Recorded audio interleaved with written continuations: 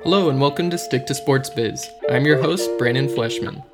You may have noticed the title of this episode does not feature someone's name as it usually does, and that's because I'm trying something new and going solo for this one, splitting the kickoff and interviews into two separate episodes and will alternate every week.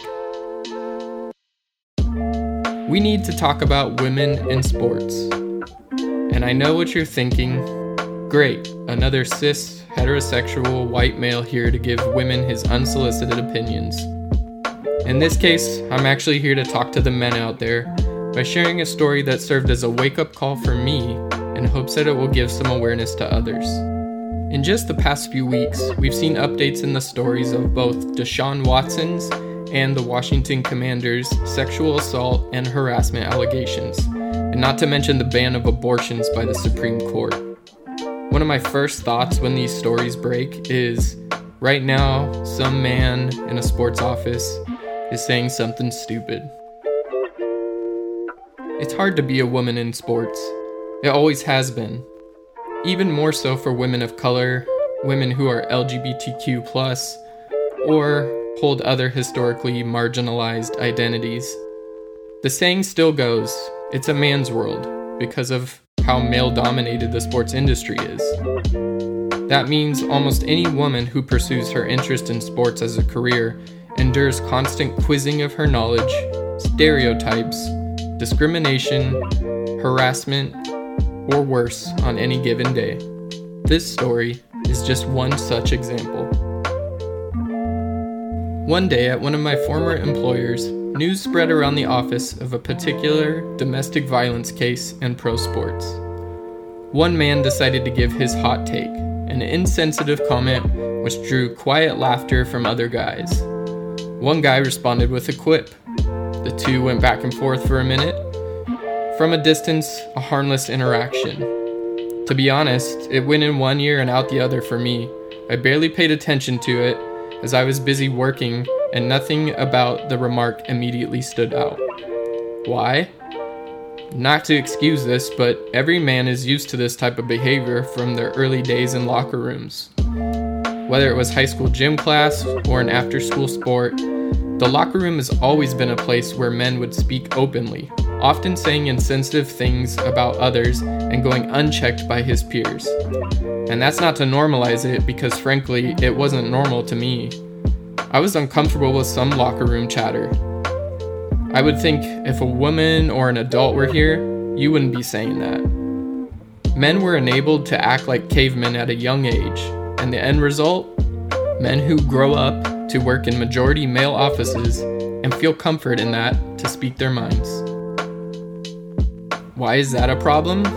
There's a big difference in the professionalism expected between a locker room full of teens and a workplace. When these insensitive comments were made at my work, I happened to notice that one of the only women in the office promptly left the building. I want to respect her privacy, so I won't go into details of this conversation, but I knew I had failed as an ally to her and the women in the office that day. I hadn't made the boneheaded remarks, nor had I responded to them. I hadn't done anything.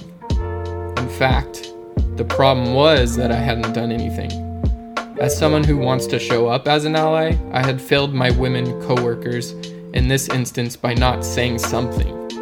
I told her next time I'd do better, and we went back to the office. I never said anything to any of the guys involved. In this case, the instigator was a leader at the company, and I feared retaliation, but in being quiet, I was complicit. It can be scary or difficult, but as men, we have to hold each other accountable. In sports media, for example, where less than 20% of the employees are women, allies in the majority have to do what's necessary to create a safe space. We have to show up for others. By not speaking up in these situations, we're actually saying such behavior is okay. In reality, a real leader would be open to a mature discussion like this with you if how things went down didn't sit well. This incident did make a change in me though. I thought long and hard about why it didn't stand out to me when it was first said, and I thought of how normalized it had been for me since a young age. Women in sports, and really anyone belonging to historically marginalized or underrepresented groups for that matter, already have it hard enough. The last thing they need is men being neutral in situations that require them to step up.